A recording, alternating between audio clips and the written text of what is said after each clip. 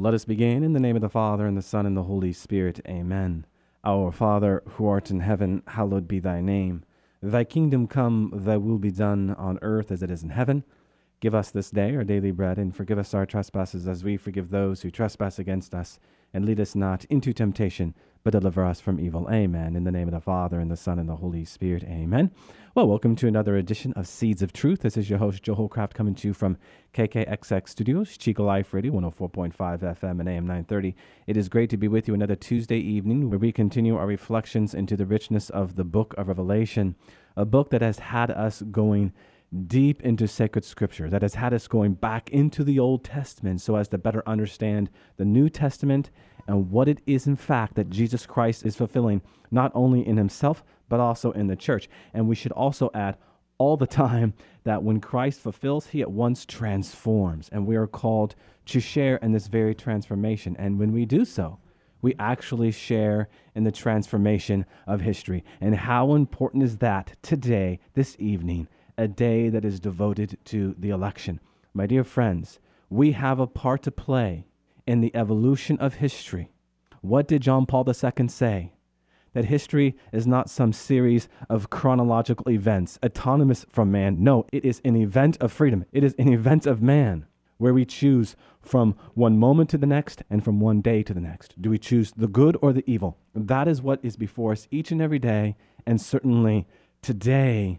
Where do you stand? This is a question that God asks from us each and every day. So it is a personal decision that we make by taking up our cross and entering into our personal relationship with Jesus Christ. And out from that personal relationship with Jesus Christ, we bear witness to truth and love and truth. Okay, before we get back into chapter 12, verse 12, I did receive a question on the heels of another question.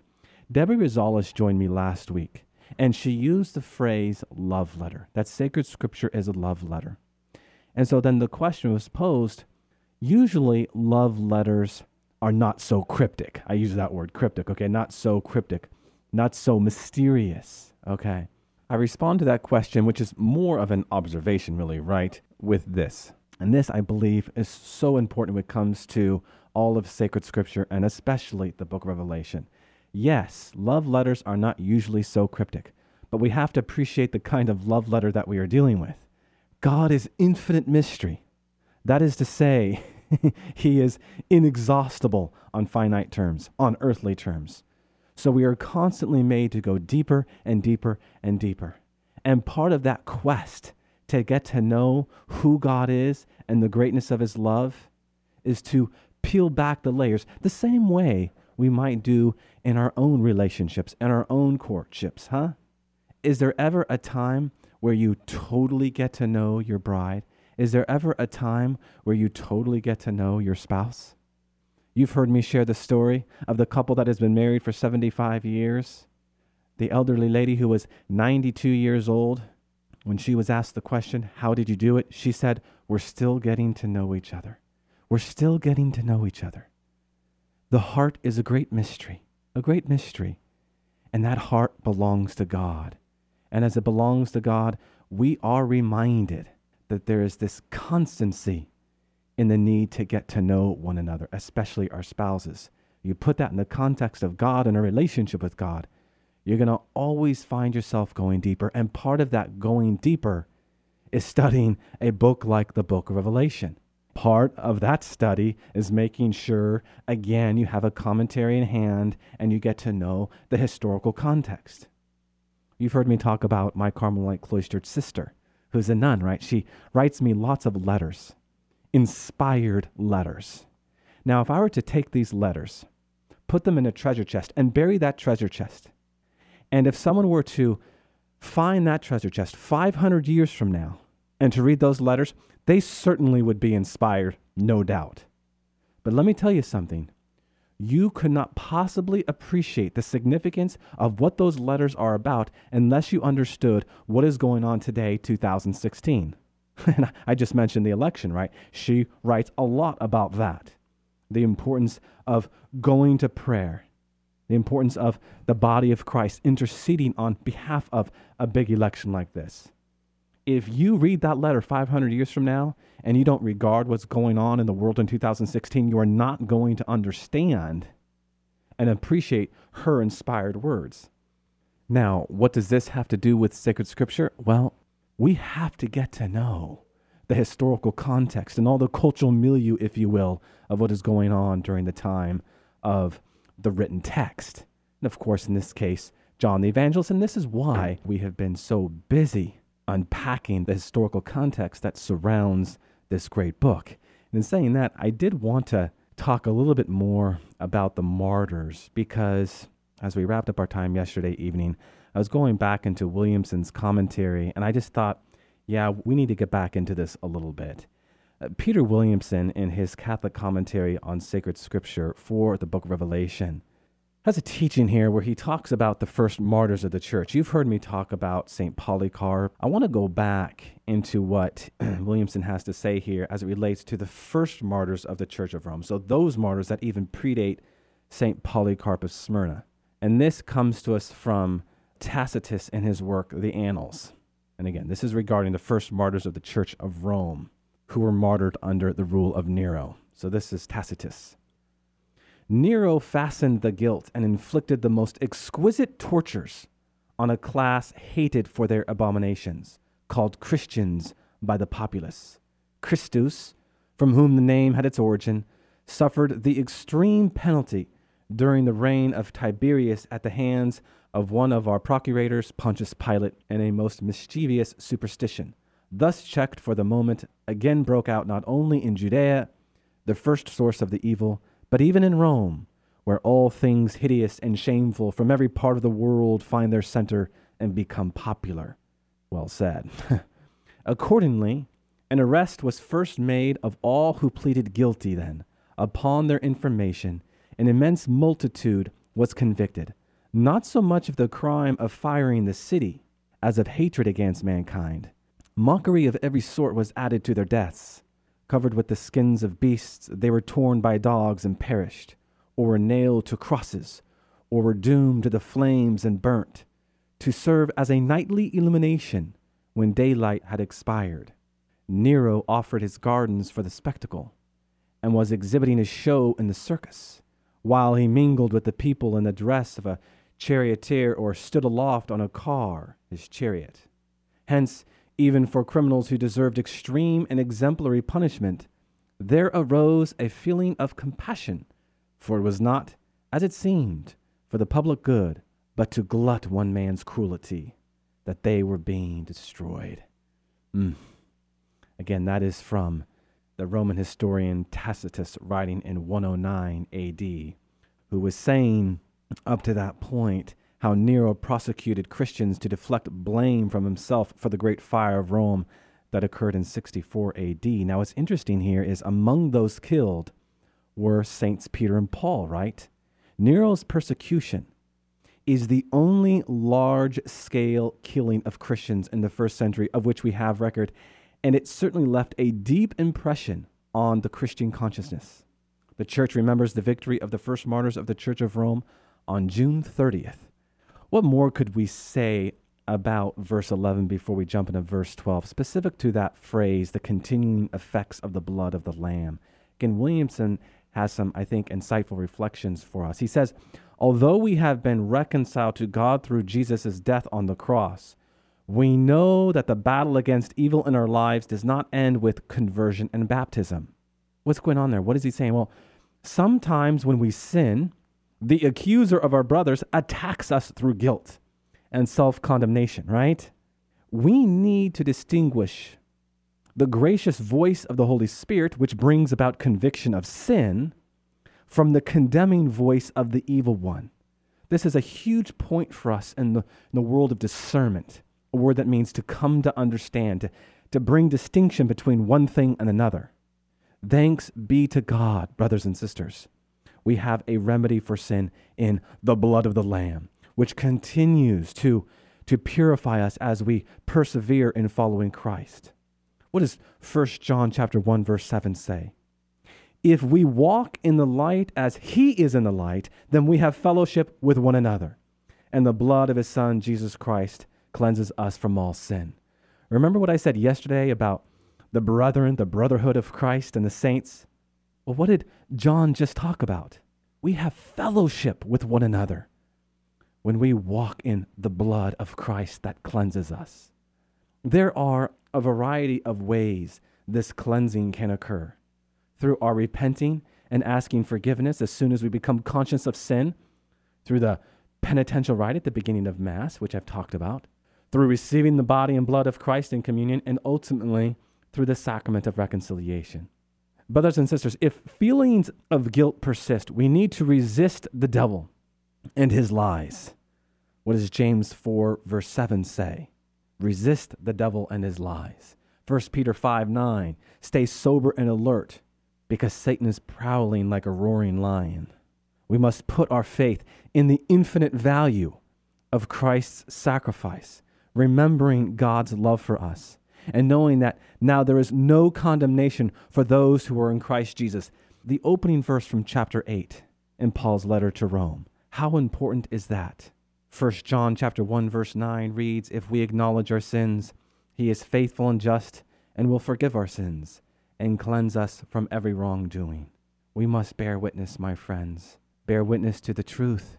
If a truth is called a lie, does it ever cease to be a truth? No. If a lie is called a truth, does it ever cease to be a lie? No.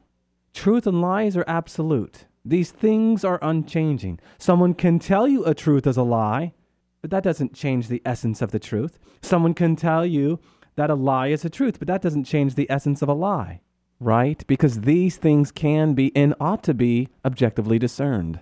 And we must bear witness to the great virtue of truthfulness, a foundational virtue alongside of humility, because if we do not have the truth, then what is it that we have? What is truth and what is the lie? This is an all-important question that has to be answered. Okay, let us return to chapter 12, verse 12. Rejoice then, O heaven, and you that dwell therein.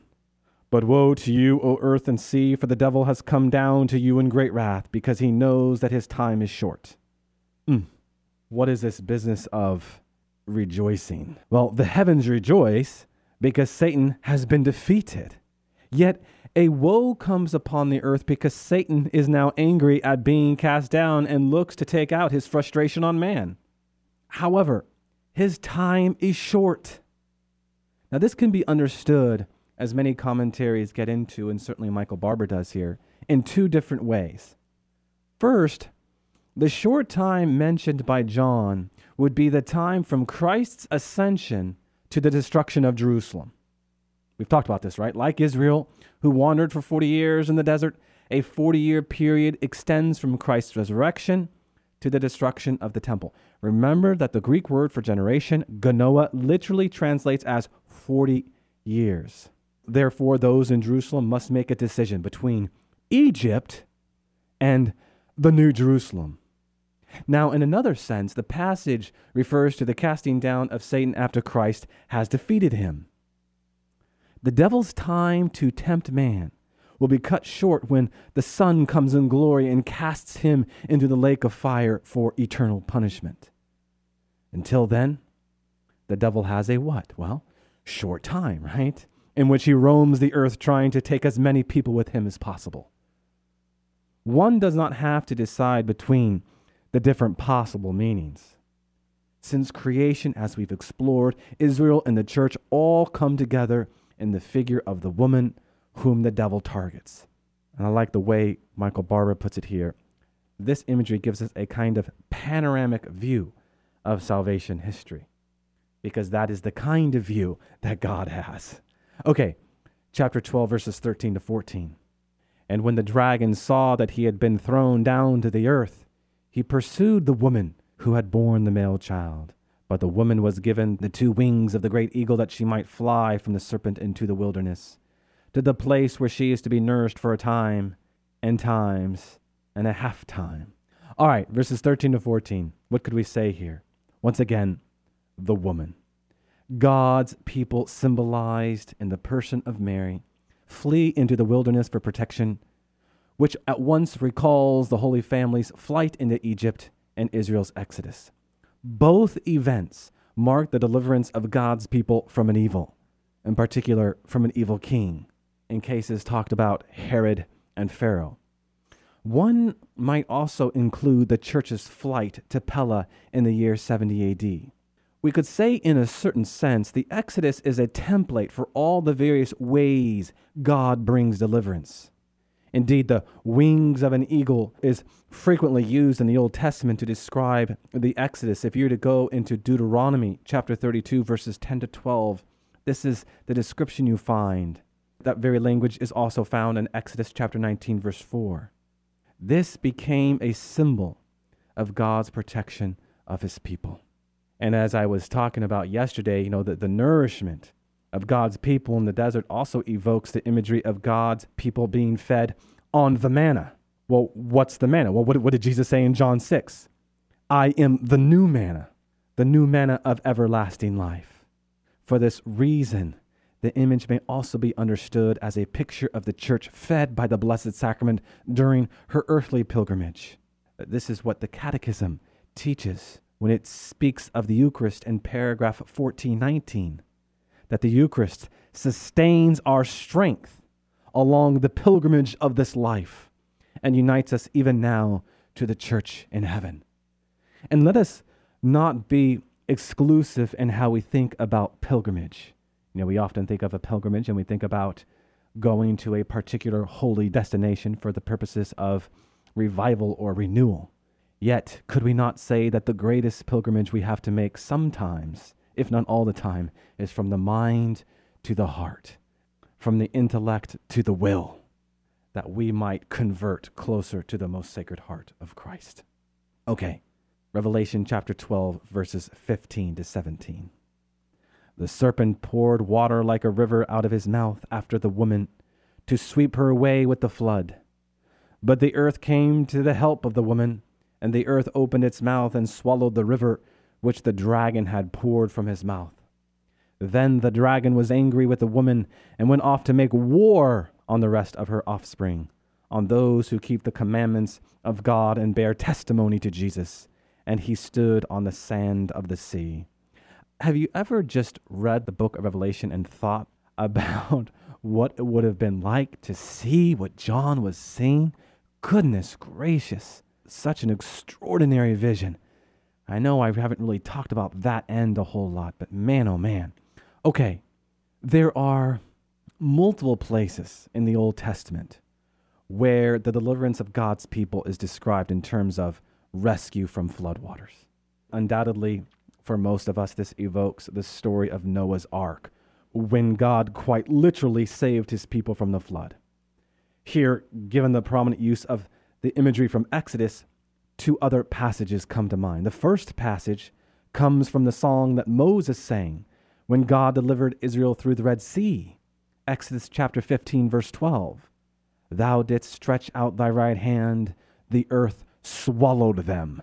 I'm sure you hear that echoed in the verse we just read, right? And the earth opened its mouth and swallowed the river. The second is drawn from Numbers 16. There, Korah and his sons rebel against Moses and seek to usurp his power. God vindicates Moses, however, when the earth, what? Swallows them up, sending them down to where but Sheol. This parallels John's account in Revelation, since Sheol itself was believed to be the place of subterranean waters, right? In light of John's heavy dependence on Isaiah, we should also mention Isaiah 51, where God's promise of the new Exodus is backed up by a reminder of the first one.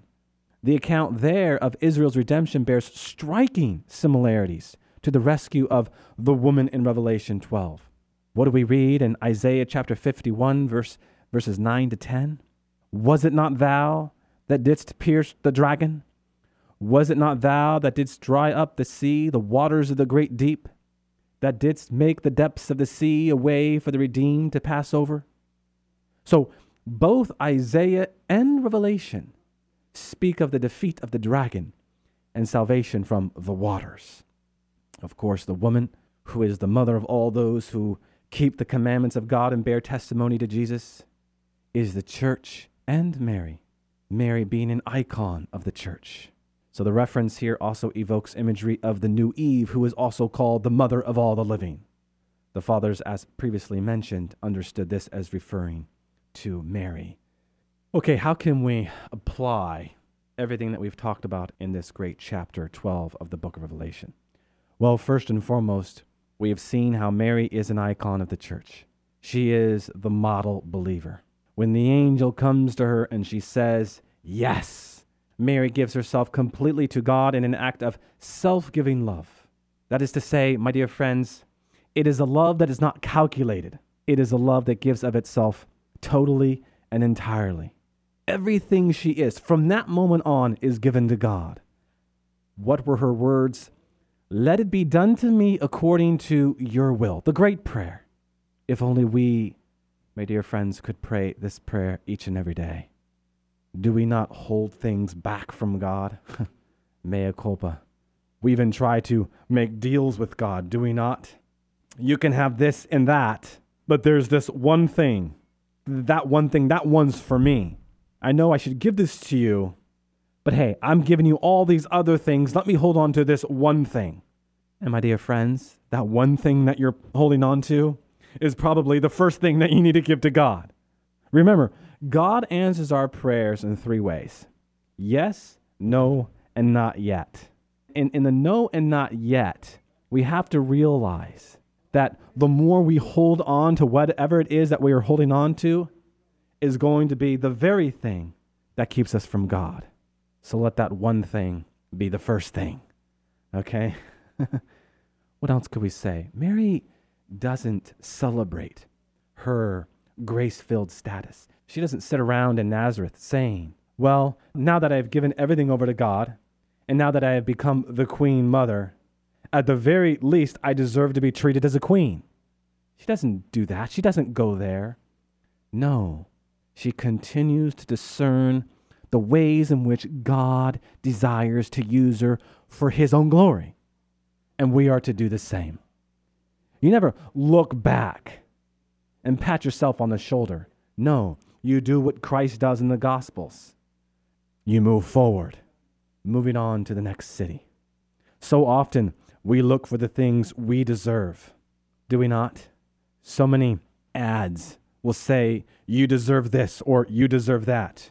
Treat yourself to a better life. But what does Mary do? How does she teach us to rebel against that? Well, she reverses that very logic. It's never about being served, but always in serving others. The visitation follows the Annunciation. And Mary's example of life-giving love, therefore, shows us that the greatest glory is not in being served, but in serving others. And so in this way, my friends, she is the model disciple for each and every one of us. She teaches us what it means to be predisposed. That is to say, as John Paul II would put it, what it means to live with that interior attitude of faith. That interior attitude of faith which has an already existing relationship with God, but maybe one that is not quite yet in action, one that has not received the great mission or the great calling yet. There are moments in our lives where God calls us to do great things. Don't get me wrong, any and everything that we do is called to be an offering to God, and in that sense, everything is a great act insofar as it is an offering to God. But there are times in our lives where bigger decisions are to be made, where God calls us to do something extraordinary. Are we predisposed to say yes? Have we acquired that disposition, that interior attitude of faith that has made us ready to say yes to God at a moment's notice? That is the great question that is before us. We could say in so many ways that all of those little acts are part of the maturation, if you will, of our interior attitude of faith, and part of the equation that helps us to being disposed, ready to act according to God's will. We all have those decisions in our lives. And so ask yourself the question, my friends, is there something right now that God is asking you to do? And in the light of what we talked about in the outset as it relates to how the Holy Spirit convicts us of our sin. If God is calling you out of a sinful pattern or a sinful behavior so as to listen to him better, so as to do something great, get out of that pattern of behavior. Will the good, will the yes, no matter what it is. And understand, you can do it by the grace of God. Yes, you can do it. It will free you.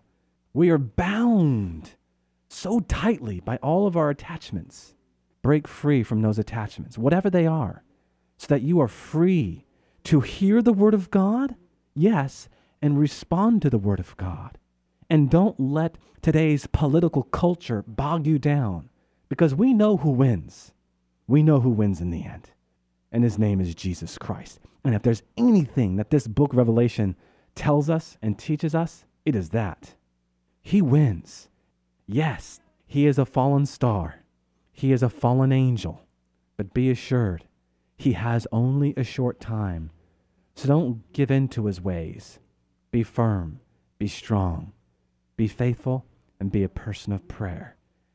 And in that, let us close with a word of prayer. In the name of the Father, and the Son, and the Holy Spirit, amen. Good and gracious God, we do give you just a special thanks and praise for the gift of this time that we've had together to continue to reflect into chapter 12 of the book of Revelation, a chapter that has us considering so many various aspects of the Christian and Catholic faith, so many exhortations to each and every one of us to become the best version of who you are calling us to be. Give us the grace to enter into your classroom of silence, that classroom where we can hear you so clearly that we might respond to what it is you are asking from us, which anywhere and everywhere and all the time is everything that we are. Amen. And in the light of what we've been praying, what we've been reading, we also pray the great St. Michael prayer. St. Michael the Archangel, defend us in this day of battle. Be our protection against the wickedness and snares of the devil. May God rebuke Satan, we humbly pray, and do thou, O Prince of the heavenly host, by the power of God, cast into hell Satan and all the evil spirits who prowl about the world seeking the ruin of souls. Amen, and God bless you.